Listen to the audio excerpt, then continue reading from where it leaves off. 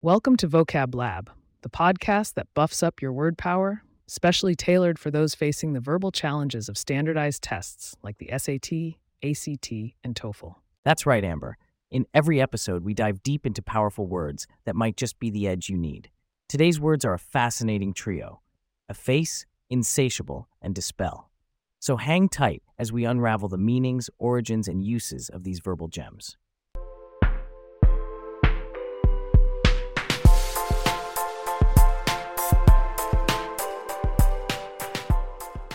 First up, we have efface. That's E-F-A-C-E, spelled again, E-F-F-A-C-E. Part of speech, it's a verb. Now, to efface means to erase something, typically from a surface, making it nearly unnoticeable, or to make oneself appear insignificant or inconspicuous. One trick to remember efface is to think of the prefix E as being related to out and face. Imagine taking the face or identity off of something, removing its distinguishing features. The term comes from the French word effacer, which translates to obliterate.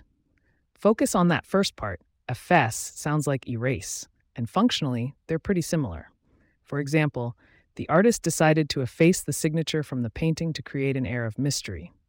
Or, in the presence of her idols, she tried to efface herself, hoping not to draw any attention.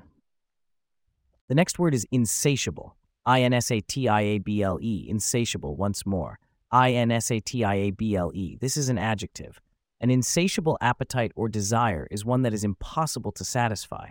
Think of the root sate, which means to satisfy, and add the prefix in, meaning not, to remember it signifies something that cannot be sated. The word is derived from the Latin insatiabilis, meaning not to be satisfied. It's a common mistake to think insatiable pertains only to food, but it can refer to any kind of unquenchable yearning. So we can say, she had an insatiable curiosity for learning new languages. Or, despite the riches he already possessed, his thirst for more money was insatiable. Lastly, we've got dispel, D-I-S-P-E-L. Once again, D-I-S-P-E-L. This one is also a verb. To dispel is to make something such as a belief or feeling disappear. A mnemonic might be to think of dis as disband or dismiss, and pel is like propel. So together, it's about driving something away. The word originates from the Latin dispellere, where dids means apart and pellere means to drive, meaning to drive apart or away. Examples include, the warm sunrise helped to dispel the chill of the early morning. Or, the company held a press conference to dispel the rumors about the safety of their products. Now, let's do the fill-in-the-blank quiz. I will give you a sentence, Amber, with the word blank, and you'll try to guess the correct word from today's vocab list.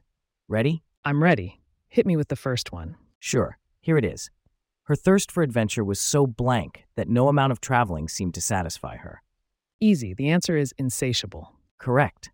Now for the second. The politician worked hard to blank his former statements from the public record.